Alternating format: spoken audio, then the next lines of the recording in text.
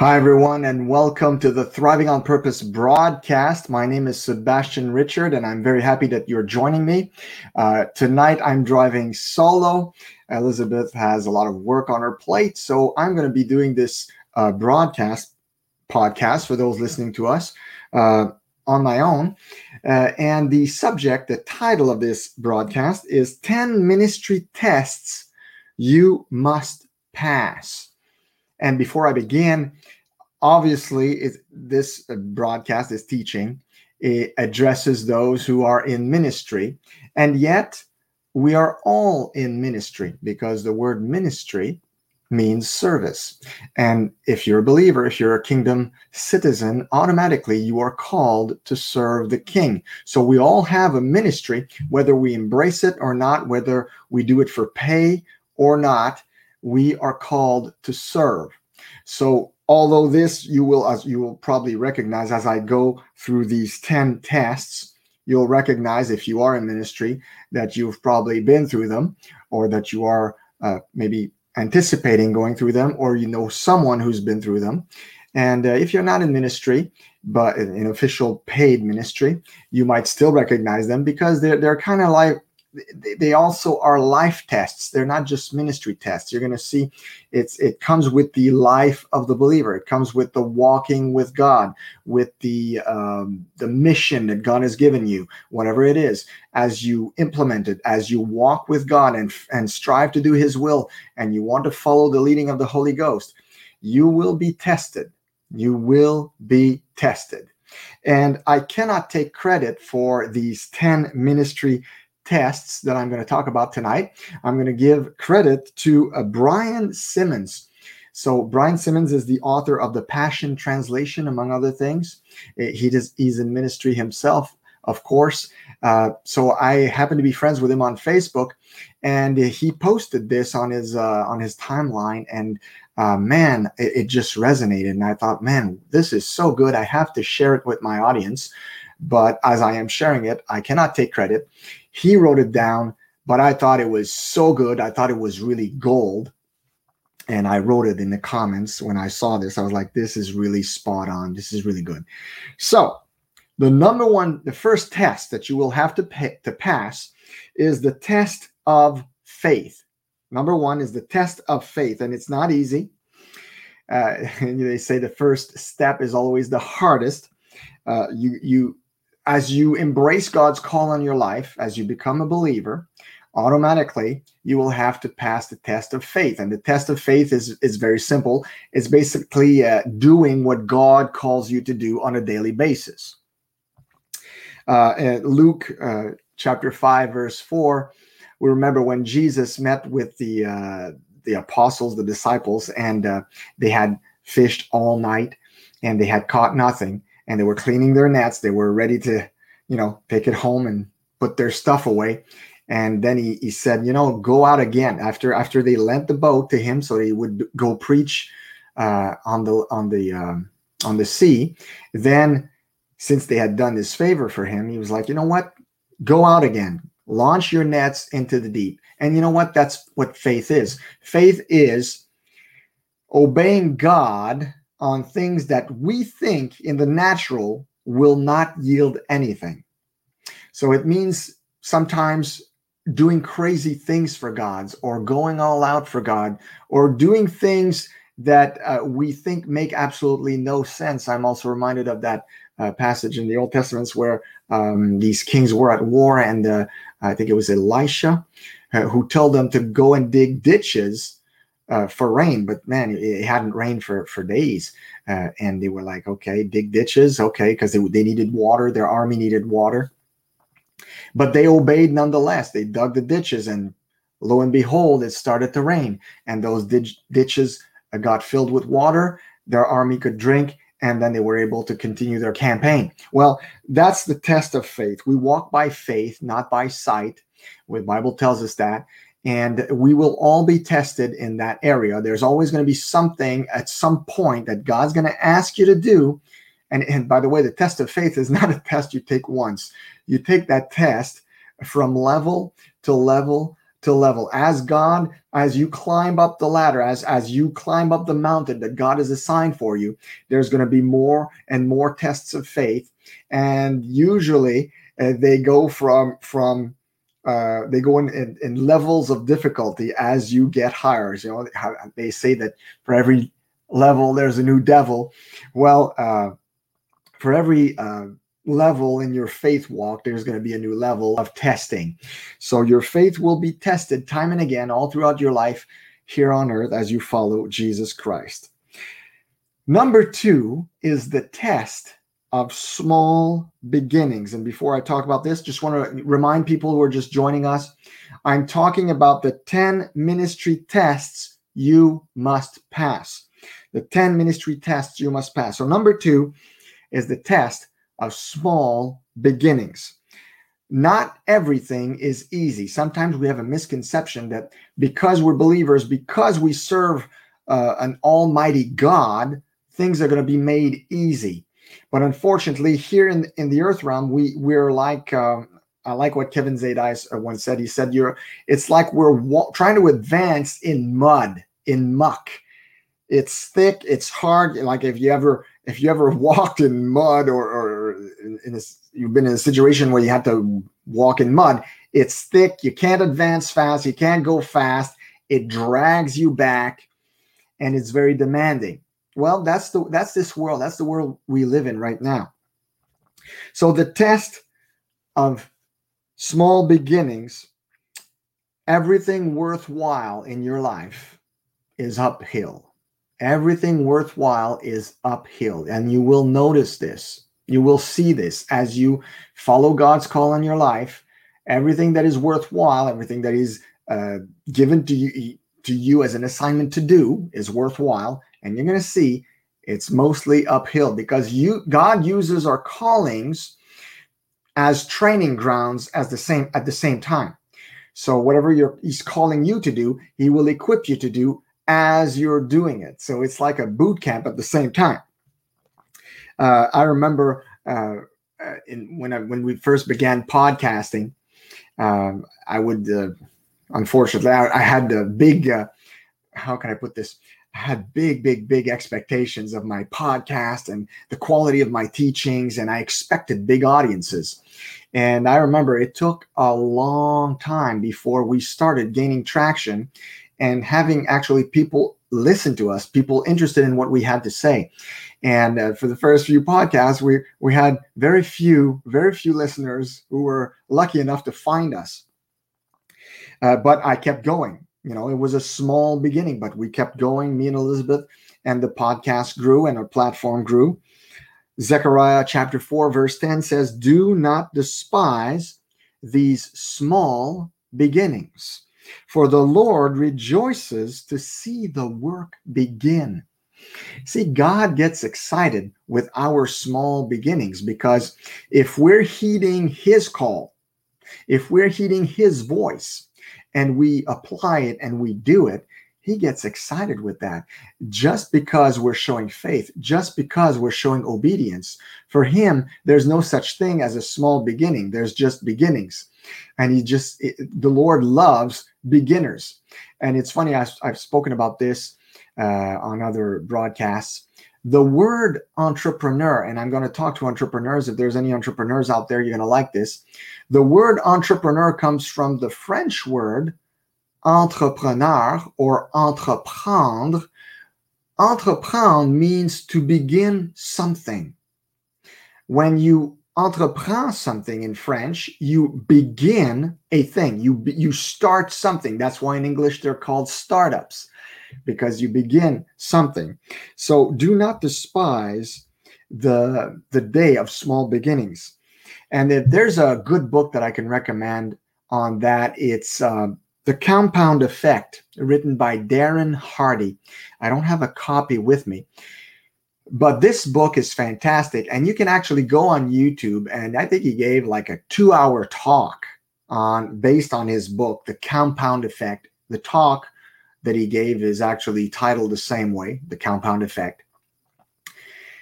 And basically the crux of the book is he explains that success in life is compounded from many different little things or changes or tweaks that we bring to our lifestyle and decisions. So it's small decisions that we make, small positive decisions that we make, that eventually compound and bring us into bigger success or a greater life, or anyway, any way you want to call it, better things. So it's the small things, once compounded and done with consistency and repetitiveness and stuff that's just really, let's face it, not really sexy.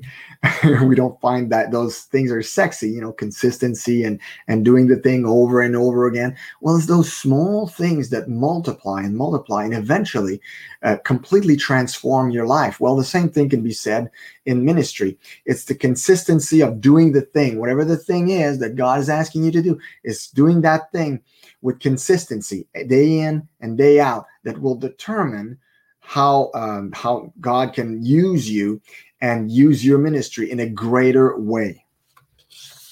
Which brings us to number 3. I like number 3. I don't like living it, but I like what it says. The test of opposition and criticism. The test of opposition and criticism. If you've been in ministry, you know this test is it's gonna happen. It's gonna happen. Like, as soon as you're putting yourself out there in ministry, no matter what your biblical views are, no matter what your theology is, you're gonna have critics. I have a friend on Facebook who calls them fruit flies. When you're bearing fruit for the kingdom, you're gonna have fruit flies. So not everyone is going to be your fan. And even sometimes the people that you would most expect to be your fans are not going to be your fans. And I'm talking here about friends and family. Sometimes we have expectations when we start something, especially if we go all in for God and we begin a ministry, or we start serving God in a certain way. We expect family to be on board, especially if they're Christians. Well, sometimes it can be very disappointing. Sometimes even Christian family members will not really care what you're doing. They won't be interested, and they might not even support you. They might not even think that it's a God thing. So your greatest opposition will most likely come from family and friends. And that's just the sad truth. And I don't like being the bearer of bad news, but that's just the way it works. I called this in one of my blog posts. If you want to go back and read a blog post, go to thrivingonpurpose.com and type in the Jesus effect. The Jesus effect. And in that blog post, I basically explained that no disciple is greater than his master. And if Jesus was rejected, if they didn't believe in him, if they didn't buy into him, well, guess what? We're going to have to deal with rejection as well. And I also, in that blog, I gave the example when his own family thought he had lost it. He was at the beginning of his ministry, and they thought he lost his mind, and they were at the door while he was teaching, and they were at the door, and they came to seize him because the Bible says that they thought he had lost his mind. Now, that was the Lord Jesus Christ. So imagine you and I, you're going to have to deal with stuff like that too. But he's not the only one who had to deal with criticisms. We know the Apostle Paul dealt with a lot of that. In 2 Timothy chapter 4, verses 16 to 18, we read this. At my first defense, no one came to help me, but all left me. May it not be held against them. But the Lord stood by me and strengthened me, that through me the message might be fully proclaimed, and that the Gentiles might hear. So I was delivered out of the mouth of the lion. And I think that's interesting because Paul himself had to deal with rejection. So that's kind of hard, and it's not easy. But we all have to go through it. And Paul was pretty tough. He was able to deal with it. Furthermore, I didn't jot down the reference, but I think it's in 2 Corinthians, if I'm not mistaken. His opponents said of him, get this, and I love this because I really identify with that. They said, for his letters, they say, so basically his letters are what we have today as epistles in the scriptures. So his opponent said of his letters, they are weighty and strong, but his bodily presence is weak and his speech is despised. And I once jokingly said to Liz, I said, you know what, I'm a better, well, joking, I was half joking because I kind of believe that, I'm a better writer or author than a teacher. I have my writings always had more impact when people would actually read me than my teachings. Although that didn't stop me from teaching, that didn't stop me from embracing the mantle God gave me, and the gifts that He gave me. I still believe I'm called to teach, and I do teach. But I believe that my writing, what we would call a scribe anointing, is stronger and has more bearing on my ministry than my teaching. God might change that at a future time, but I just like reading that Paul had the same problem. So I'm in good company, you know. When I feel like that, I'm like, well, Paul was the same way. And Stephen, like what they said about him was really nasty. They said that his letters were great, they were very powerful, but his bodily presence is weak and his speech is despised. Well, so like think about like, wow, that's tough criticism. And I mentioned also that Jesus had problems with his own family, but there's also another verse, Matthew chapter 26, that speaks of Jesus Christ.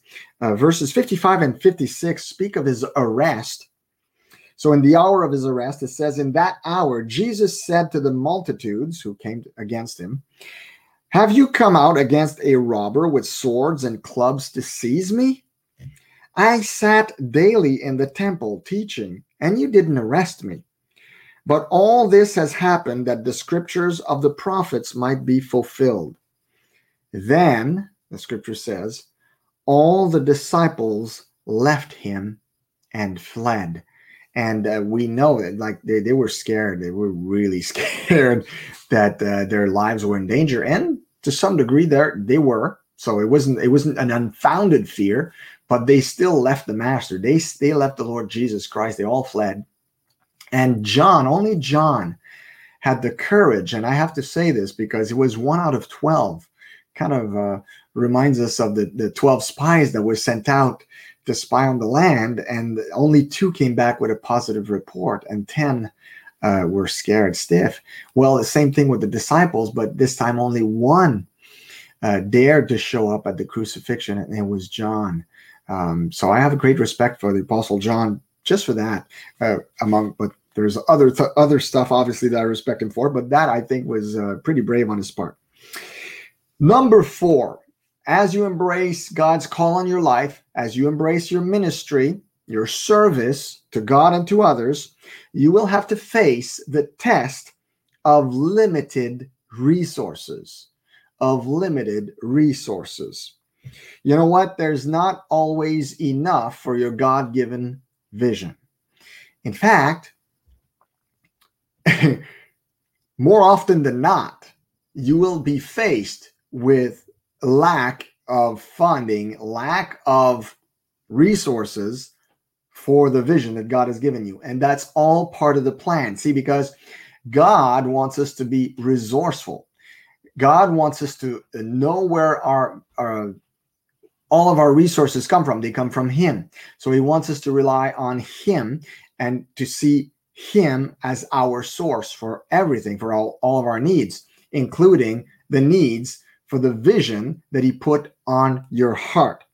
In Matthew 14:17, we read the disciples are in the situation where they're before 5,000 people, and basically Jesus is saying, hey, you guys feed them. And so that was one big test right there. They were being tested. And they really didn't get what the master was saying, because they turned to Jesus. They said, well, what do you suggest we do? Do you want us to go and buy some food at the nearest town? But it would take months of wages to buy that. So they did have a treasury, so they did have money. The ministry had money, but Jesus was testing them. He wanted to see their response.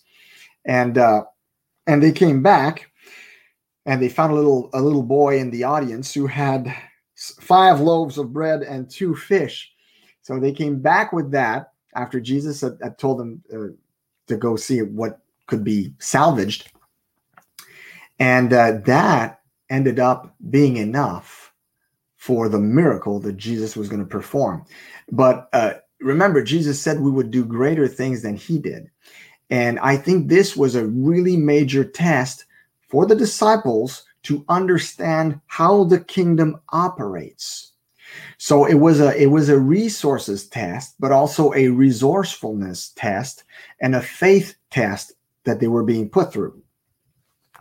So when they said there are here only 5 loaves and 2 fish, they didn't understand what happens when we take our only, because every one of us is faced with only. I only have so much money. I only have this to give. I only have this to get started. We're often limited in our resources. But this story is told to us, I believe, and showing us a great lesson that when we take what we have and we give it, we transfer it from the earth realm, from the kingdom of this world to the kingdom of God. When we transfer it, it can be multiplied. So in other words, that's when the provision of God comes in. It's when we, by faith, take what we have and use it for the kingdom by sowing it into the kingdom. That's when God steps in and it multiplies in ways that we can't even fathom as human beings. So that's when we get the 30, 60, 100-fold. It's when we do this by faith.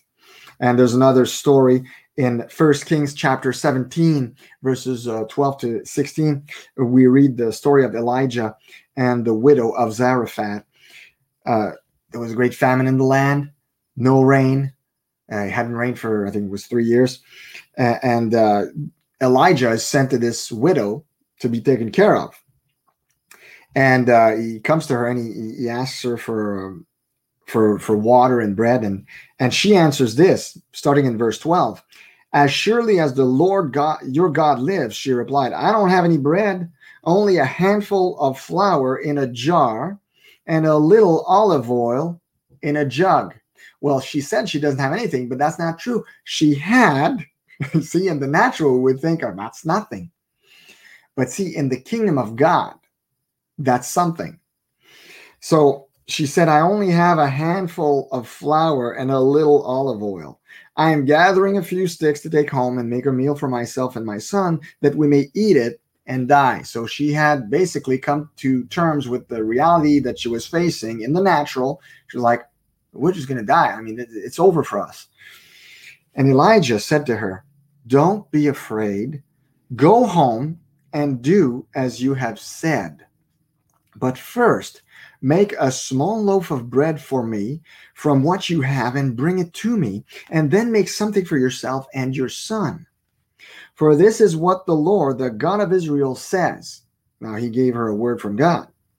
The jar of flour will not be used up, and the jug of oil will not run dry until the day the Lord sends rain on the land. She went away and did as Elijah had told her. So there was food every day for Elijah and for the woman and her family. For the jar of flour was not used up, and the jug of oil did not run dry, in keeping with the word of the Lord spoken by Elijah. So even the little bit that a widow had for herself and her son, which was not even enough to make a decent meal, even that little bit could be transferred into the kingdom and could become something significant through faith and application. So that's how the law of limited resources work. See, in the natural, we see it as limited resources, but in the kingdom, it's something. It's something to start with. It's something to use. It's something to sow. It's something that you do have. I've heard stories of people time and again who had kind of a widow's mite. That's another story I could have used. The widow's mite who had nothing. Like she had only like the equivalent of 2 pennies, basically. And she put that in the offering. And Jesus said, she put more than all the others because that's all she's got. Basically, she gave everything she had. In other words, God saw what she gave. God was going to be her rewarder, the one who would reward her for that. And it's the same with us. Even our widow's mite, even the thing that we think is irrelevant or not much, can be made into much by the Lord Jesus Christ. Where was I going with this? So yeah, so that's the law, the test of limited resources. That's where your test will be, your faith rather will be tested when you have so limited resources. And God will put you to the test by asking you to give of your limited resources. It could come in so many ways. Sometimes it could be just to sow or to invest in your own ministry. It could be to, maybe he's asking you to, I don't know, start a podcast and you need to buy a mic and the rent is due in 2 weeks, but he's pressing upon your heart to buy a mic now. And you have $200. That's all you got. And that's the price of the microphone. And you go in obedience and you buy it. Well, guess what? That is you sowing into the kingdom, and it will not be forgotten. And God will not let that fall flat. That counts as a seed, and God will, if it is done by faith, recompense that. He will not let you fail that test once you go in faith and you sow that limited resource. Number 5, the test of hard work with little fruit. The test of hard work with little fruit. The author of Brian Simmons added, not every season is harvest.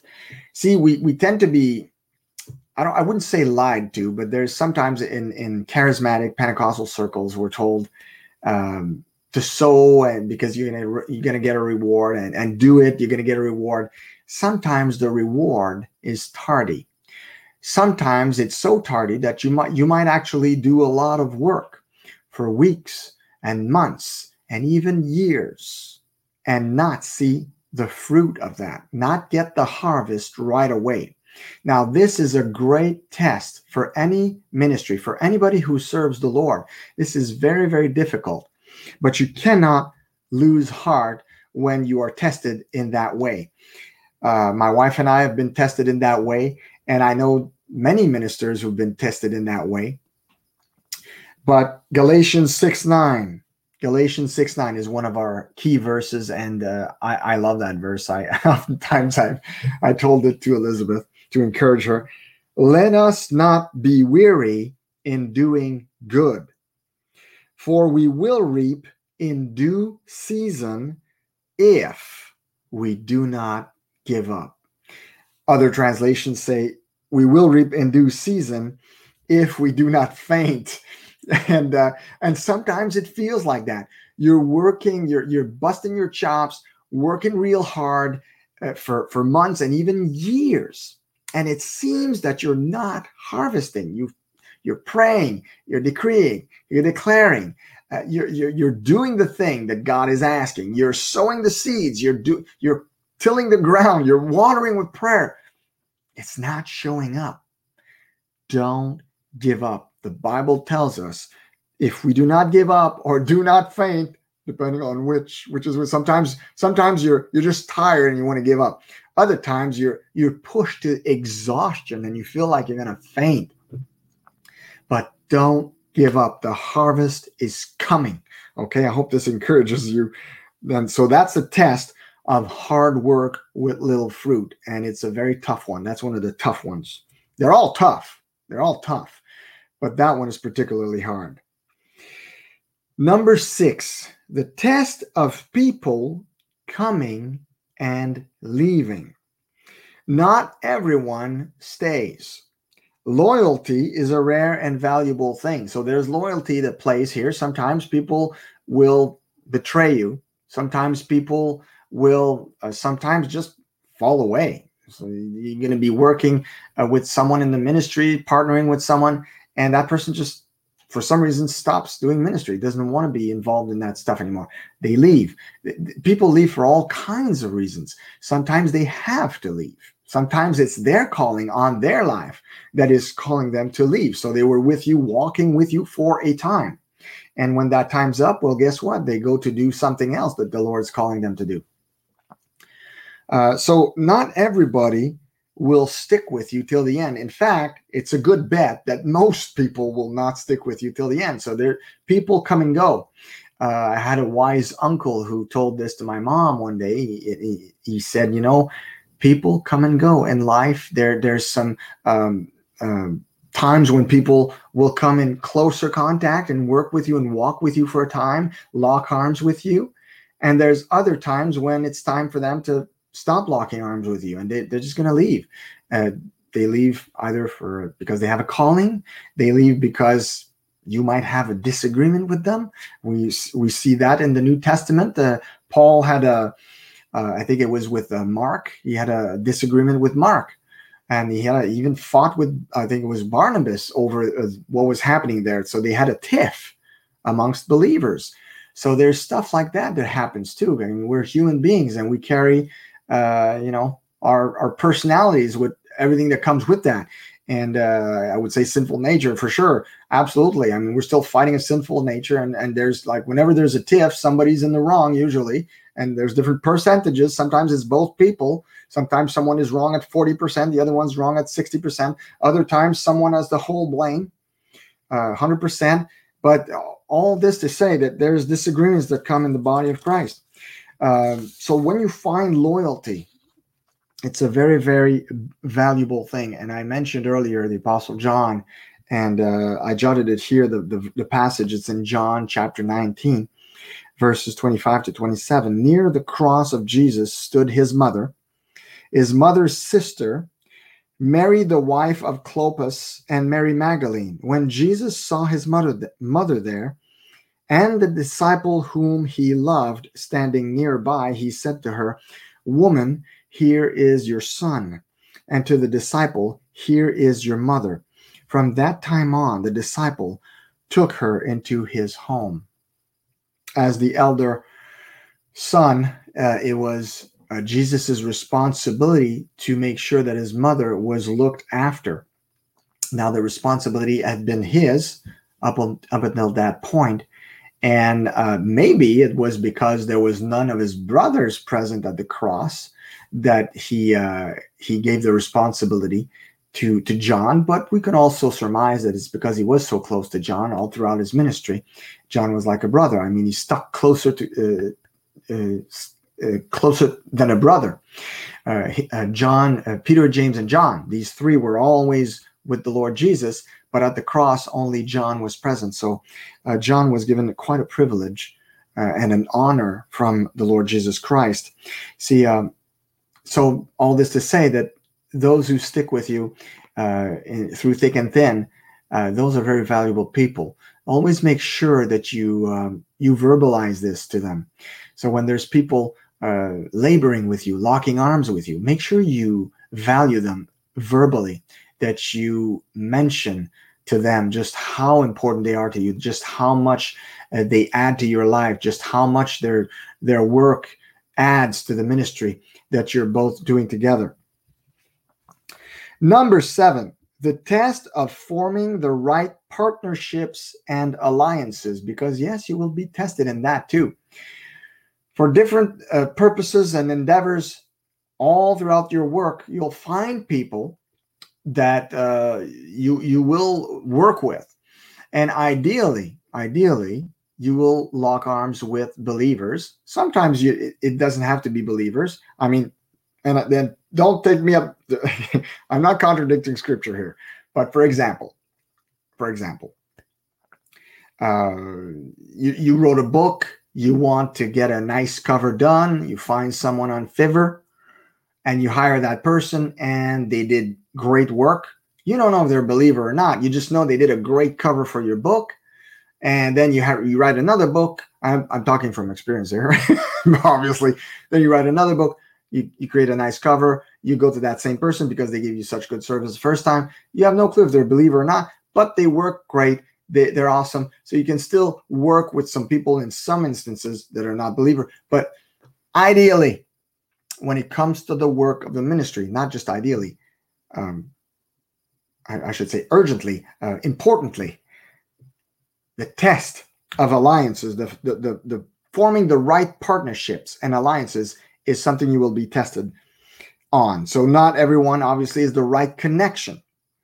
And the right partnerships you will find are rarely people who are exactly like you. And of course, I'm not saying you won't work with people who are like-minded, but I'm saying you will work with people who can be very different from you. And that can be a source of irritation, depending on how you look at it. It can be a source of irritation or a great source of blessing. See, when you understand that when you form a partnership with someone who has gifts that you don't have, talents and abilities that you don't have, and you form a partnership with this person, you will be greatly blessed. It's going to advance and help you in the ministry, in whatever you're doing. And so the tendency we have is to try to find people who are like us. But oftentimes, if two people are too alike, one of them is unnecessary. That was Ruth Bell Graham who said that. She was speaking of her marriage. If two people are exactly the same, one of them is unnecessary. I love the fact that my wife is so different from me in so many aspects. She really sharpens me. God uses her to sharpen me all the time. So in ministry, that's the way it should be. That, like, you should be working with people who have a heart for God, who want to serve God, and who are passionate about the Bible. But at the same time, you want people who will add different things to the ministry that you are lacking. So obviously, this is a thing. Obviously, the other thing is, I mentioned it, don't be unequally yoked. So make sure that if you're working in the ministry, that you find believers to work with. You don't want to bring someone in the ministry, in the directly hands-on doing ministry, with someone who's not a believer. So Paul said in 2 Corinthians chapter 6, it's a well-known passage, verses 14 to 16, don't be unequally yoked with unbelievers. For what fellowship do righteousness and iniquity have? Or what fellowship does light have with darkness? What agreement does Christ have with Belial? Or what portion does a believer have with an unbeliever? What agreement does a temple of God have with idols? So Paul is making a very, very important point. He's saying, look, if you're working in the ministry, don't be unequally yoked, and even more if you're getting married. So we're not going to get into that tonight, but obviously, if you're a believer, you should marry a believer as well. But I looked up a little bit unequally yoked. I wanted to get a little bit more detail about it. I had a good grasp of it, but I wanted the right words, and I like what I found as definition. So an unequally yoked team of oxes has one stronger ox and one weaker, or one taller and one shorter. The weaker or shorter ox would walk, for example, more slowly than the taller, stronger one, causing the load to go around in circles. When oxen are unequally yoked, they cannot perform the task set before them. So while you want to find someone who will complement you in talents, abilities, and giftings, you do want someone who will walk at the same pace as you, who will accompany you and carry the same load. So that's being equally yoked, and I find that very insightful. Number 8. So if you are in ministry, one of the tests you will have to pass is the test of distraction that comes from growth. Every ministry begins at a humble stage. Every ministry begins, sometimes it's a home church. Sometimes it's an online platform like I'm doing. We all start in a humble way. We don't start big with a mega church. Nobody starts like that. Okay. So eventually you'll be called to grow. If you're obedient and walking with the Lord, and you have a plan and you have a vision, your platform will grow. If there is no growth, there's a problem. And I know this some people take this bad, like, oh, that's not true, mega churches are bad. And well, yeah, some mega churches do teach bad stuff, or wrong doctrine. And I'm not saying that's not the case in some mega churches. And I'm not saying you should have a mega church. But what I'm saying is this: we are all called to grow. Look at the parable of the talents. The Lord commended those who made the talents grow, the bags of gold grow. Whatever the Lord gives you to steward, whether it's a ministry or anything, he expects growth to come from it if it is well administered, if it is well managed, okay? So there should be some growth. There should be some growth. So there's going to be distractions that come with growth. It comes with the territory, as they say. And when those distractions come, it can come under many different types of things. Sometimes it's opportunities. So, for example, God has called you to a certain thing to do. For example, me, he's called me to teach, and he's called me to write. That's basically the description of my ministry. It's two things, very simple. I write and I teach. That's pretty much all I do. And that defines my purpose. Now, sometimes people will contact me because they want me to teach. And I have to evaluate, well, for example, if I'm in the middle of an important work that has to do with finalizing a book, for example, and it's monopolizing 80% of my time, I have to evaluate, is this taking me away from the task that I'm supposed to be doing right now, which is finalizing that book? Or is this something that, I feel that the Holy Spirit is calling me to go and teach on that person's platform or broadcast, podcast, church, whatever. So you have to evaluate, because some things are opportunities or calls from God, when God sets you up with someone else. Other things are distractions. So when you grow, you get more of those. So you have to evaluate on a daily basis more of those things. And you'll realize, here's the thing, you'll realize as you grow that you're going to say no to more and more things. And the no's you say are just as important, if not more important, than the yeses you say. I hope that makes sense. So you're going to probably have such a tight schedule that you're going to have to say maybe one yes for every 5 no's. That's normal because you have a limited amount of time. You have a schedule, you have a calendar, limited amount of days and capability to, you're not omnipotent. You can't be everywhere at once. So you have to decide and evaluate the places that you can be and you should be, that God is calling you to be at. And that involves you're going to say no to more and more people, opportunities, or whatnot. So that comes with the territory. So that's the test of distraction that comes from growth. There's going to be more distraction. And the only way you're going to pass that test is by saying yes to the few that are God sent, that are meant for you and your ministry, and to say no, to have the courage to say no to those things that are just distracting you from your calling and your assignment. I hope I made myself clear. Oh, yeah, I had a story I wanted to share. It's a secular story, but I think it's really, really good. It's a story of Richard Branson, the entrepreneur, Richard Branson. Someone who had a big company, multi-million-dollar company, wanted Richard Branson to come to an event that he organized for his company. He was a CEO of a company. He really wanted Richard Branson to come and give a keynote address at his company. And so he called the office of Richard Branson, and he said, I think initially he wanted to pay Richard Branson $150,000. And the secretary, did she? No, she said no. She says, it's a no. The person came back. So, okay, let's make it an even $250,000. I really want Richard Branson. I don't want anybody else. And again, it was a no.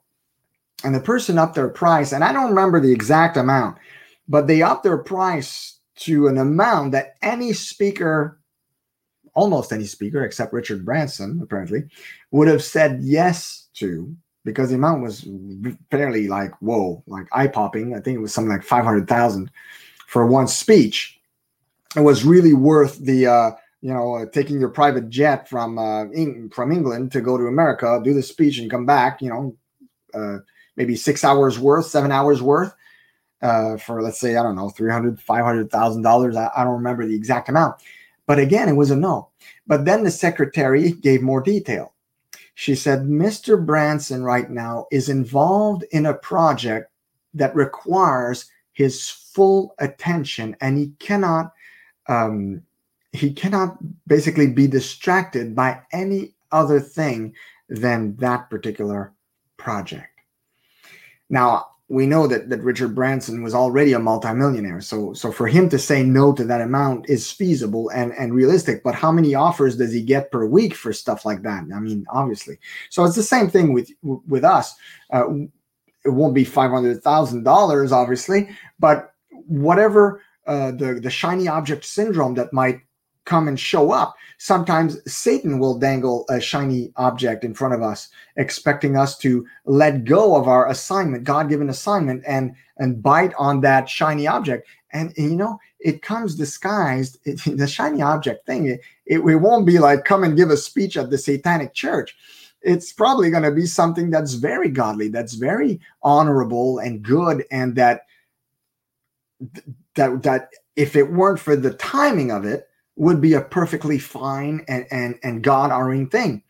But if it's the wrong thing, if it's the right thing at the wrong time, it's the wrong thing. So even the right thing at the wrong time, it's the wrong thing. So that's the test of distraction that comes from growth.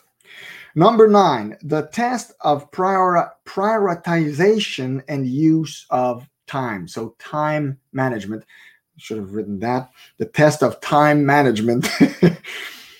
Not everything you do is most important. And that's a lesson I had to learn early on in our entrepreneurship journey, our ministry journey.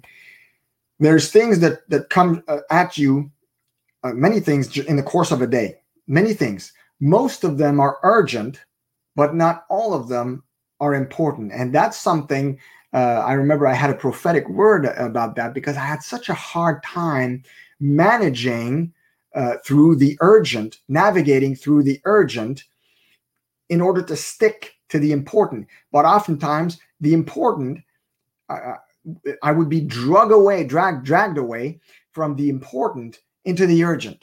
Because the urgent has that pull. It has that, you need to do this now. You need to do this now. And you have to discern. Obviously, I have children. If a child comes in with a busted lip and he's bleeding, that is urgent, but I need to shift from doing the important. If I'm in the middle of preparing a message, I have to stop what I'm doing and manage the urgent, because this is important. But other times, it's fake emergencies that are going to come at you. And when the case comes, when it's fake emergencies, you have to have the discernment to know, wait a minute, what I'm doing right now is important. See, what's important is the long game. I wrote this here. Important is the long game, and it is won on consistency. Urgent is the short game and will take you off course if you let it. So that's a good tweet.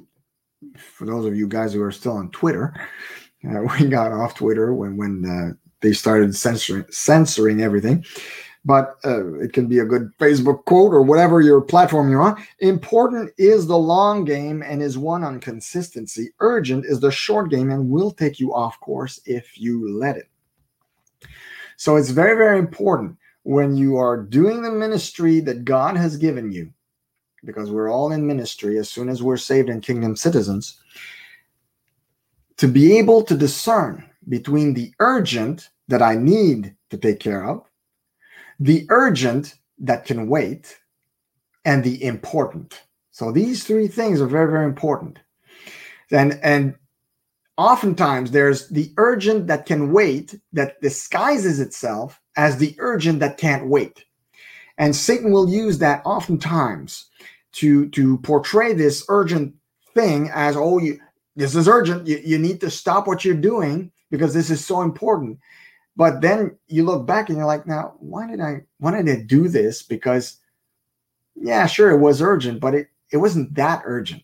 I mean, I could have made that phone call later, or I could have answered that email later. I could have done that. It could have waited a couple of hours and nobody would have died. Everything would have been fine. There was an entrepreneur once, I forget who it was, and he was talking about the way he does things. And he mentioned, for one thing, he mentioned that in the early morning hours, he doesn't touch any social media. So when he goes on his computer, all is I could learn a thing or two from him, obviously. All of his social media is shut down. There's nothing open there, and just focuses on his work. He doesn't even check his emails. In the afternoon, then he goes and checks his email, like maybe at 2 in the afternoon. But that same person was saying that they learned something from some guy who was like a multimillionaire, like a really important CEO somewhere. I don't remember where, but the person kind of shocked him because he's in the office with the person, and the person is talking to him, is checking his emails at the same time, and he clicks select all the emails. And you had hundreds of emails, and delete. And the guy goes, what? You deleted all of those emails? And he said, you know what he said to him? And I thought that was incredible. I said, whoa, talk about time management. Talk about managing your time and making sure that you do only what's important.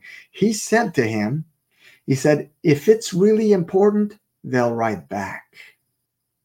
Whoa. And I was like, wow, think about all the time we spend going through our multitude of emails, selecting, deleting. Do I keep this? Do I read this? Do I open this? He just like select all, delete. He didn't have time to bother with that. And all of a sudden his inbox was clear, free and clear. And he said, if it's important, they'll write back. And I mean, it's logical, right? If it is really important, guess what you do? You write back. I've written important emails.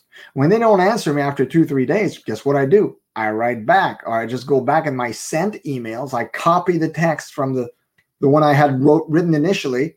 I just open a new email and send the same text, copy, paste, send that same thing once again. And usually they'll answer me. But that's something that we're not used to do in today's world. We have so many urgent things coming our way that we feel we have to answer. But guess what? As you grow, as God brings you to expansion and bigger and bigger platforms and bigger, higher levels, you'll have to manage things differently. And it comes between managing between the really urgent, the fake urgent, or the not so urgent, and the important. And it's the important. It's by doing the important, the long game, that you will achieve success in life, in ministry, in business. It's by focusing on what's important. Okay, number 10. Number 10, the final test that you have to pass when you're in ministry, the test of succession. The test of succession. As leaders, we're called to lead people. But the most important thing you have to do on the earth, especially as disciples of Christ, is reproduction. See, God is not into, he doesn't want us to, I had written this in my new book. It was so well said. See, again, same problem. I'm good at writing, all right at teaching, because I forget stuff. But, oh boy, how did I put it down? It was about, anyway, I forget. I'm sorry, guys. So the test of succession. So if you're in ministry, you're into reproduction. Jesus called us to make disciples of all nations, and you make disciples through reproduction. You don't make disciples through conversions. See, a lot of people don't see the value in discipleship, but they see value in conversion because, oh, I brought someone to the Lord. Yes, that's great. That's awesome. I mean, we want to do that. We want to bring people to the Lord. But too often we're busy bringing people to the Lord, but we're not busy enough discipling.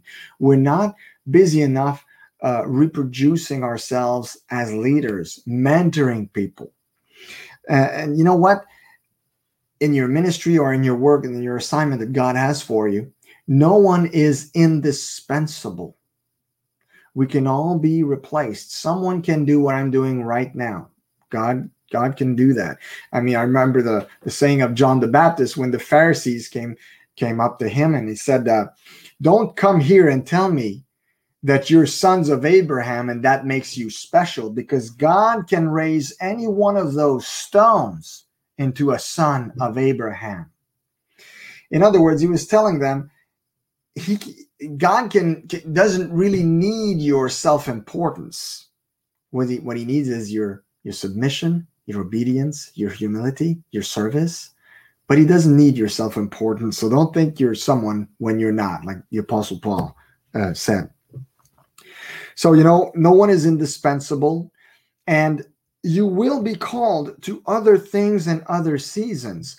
I mean, the ministry you're doing now, you might not be doing in 5 years. God might call you to another station, another occupation or way to do things. Maybe even the business. Like right now, I'm obeying the Lord by being a teacher and writer and author for ThrivingOnPurpose.com. But I don't know if that's what he has for me long term. I don't know if in 10 years it's going to still be named Thriving on Purpose. Maybe it's going to be something else. Maybe I'm going to be doing something very different. I mean, I have visions and stuff that God has given me that I'm not going to share with you tonight, but that I know if I embrace that, I'm going to be doing things in a whole different way. It's going to be very different than from what I'm doing right now. So you will be called to do other things and through other seasons as well. So you need to find who you can pass the baton to. So you need to find who you can reproduce yourself into. Hopefully, the people who are listening to me regularly are getting value out of my teachings, and hopefully that I'm building into them. I'm building up I'm being used by God to build up their spirit man and giving them a stronger foundation. And I'm hoping I'm serving for that purpose. And I'm hoping I'm serving as sort of a mentor and discipling other people. So reproducing ourselves as leaders is so important. And so we need to think of succession. It needs to be on your mind. You need to think of leaving a legacy. See, all advanced leaders, all those who are advanced in years, know this very well, that it's one of the most important things in a disciple of Christ's life is to leave a lasting legacy. And the only way you can leave a lasting legacy is through people, by building up people, by investing time, money, energy in people. If you build up people, you will inevitably leave a legacy. But if you're busy building an empire or just a ministry or the name of a ministry or a website or a church, a building that you're missing out. It's about people. Jesus made that very clear, that it was about people, and he was the best at what he does, at discipling. That's why they were called disciples. But he was the best at doing what he did. And his disciples in one generation changed the whole world. That's how good he was. Jesus had disciples. Paul had Timothy and Titus and others. Who do you have? Who are you investing into? I know I have my children. I mean, the most important disciples or the mentor, as a mentor or mentees, the most important people I'm mentoring, teaching, discipling are my children. That has no price. That's the one priority. And I make sure I teach them adequately and often. I often use teachable moments when we watch a movie or when we're outside and we notice stuff, right? We're always seeing stuff. And there's so many teachable moments that God brings our way. And I'm thankful that he does enable me to transfer these as teachable moments. I'm hoping that someday they're going to tell me, hey, Dad, you really poured into us. You really used as many teachable moments as you could. And I remember this when I was 8. I remember this when I was 10. I remember this when I was 12, what you told me. I hope to hear this someday. I hope that it's sticking. So obviously, if you have children, those are your first and foremost that you're ministering to, that you're building into. But everybody needs to leave a legacy in the hearts and minds of people. So I hope that this teaching has blessed you. If it has, make sure you share it with other people. And I just want to reiterate that this teaching is not my own. I added verses, I added anecdotes, I added my own spin to it, but I got it from Brian Simmons, who is the author of the Passion Translation. I got it on off social media, where he shared in a post the 10 ministry tests that you must pass. And I thought it was gold, and I was happy to share it with you tonight. So like I said, if it has blessed you, make sure you share it with other people who will be blessed in return, will be blessed by this teaching. If you haven't already, we know with all the censoring on social media and all that, we know there's huge censoring going on. Make sure you go to thrivingonpurpose.com and that you subscribe to our newsletter. That way we can let you know what we're doing, what we're up to, share with you the new broadcasts and podcasts and resources that we get available as we get them out. And we're uncensored there, so you can get the uncensored version of Thriving on Purpose in our newsletter, if ever that needs to be done, because I pretty much share my heart on social media. I'm holding back some things, but not that many, and I'm getting tired sometimes of holding back some things. There's stuff I want to talk about, but we'll see how the Lord leads in the future about certain matters. Obviously, not everything that I do is, how can I put this? I'm teaching in a certain lane, but there's stuff that's going on out there in the world that we need to be informed as believers as to what exactly is going on. We want to know what God's doing on the one hand. That's the prophetic, and it comes through, and it's important to be plugged into that and the Word of God, and get the logos going and the rhema going for you in your life. But it's also good to know what the enemy is doing. It's not encouraging, but it's important so that we know how to fight back in prayer and in intercession and spiritual warfare and all these things. It's important to be well informed. So sometimes we do episodes that have to do more with that. Anyway, if you're new to the broadcast, we welcome you, and we hope that this has blessed you, and we hope you'll be following us on YouTube, on Facebook. Make sure you subscribe also. If you're on YouTube listening to us, make sure to subscribe to our channel and put a like on our video, and maybe even share it. So I hope this blessed you. God bless you. Be blessed and thrive on. And I will see you next week for another episode of the Thriving on Purpose broadcast.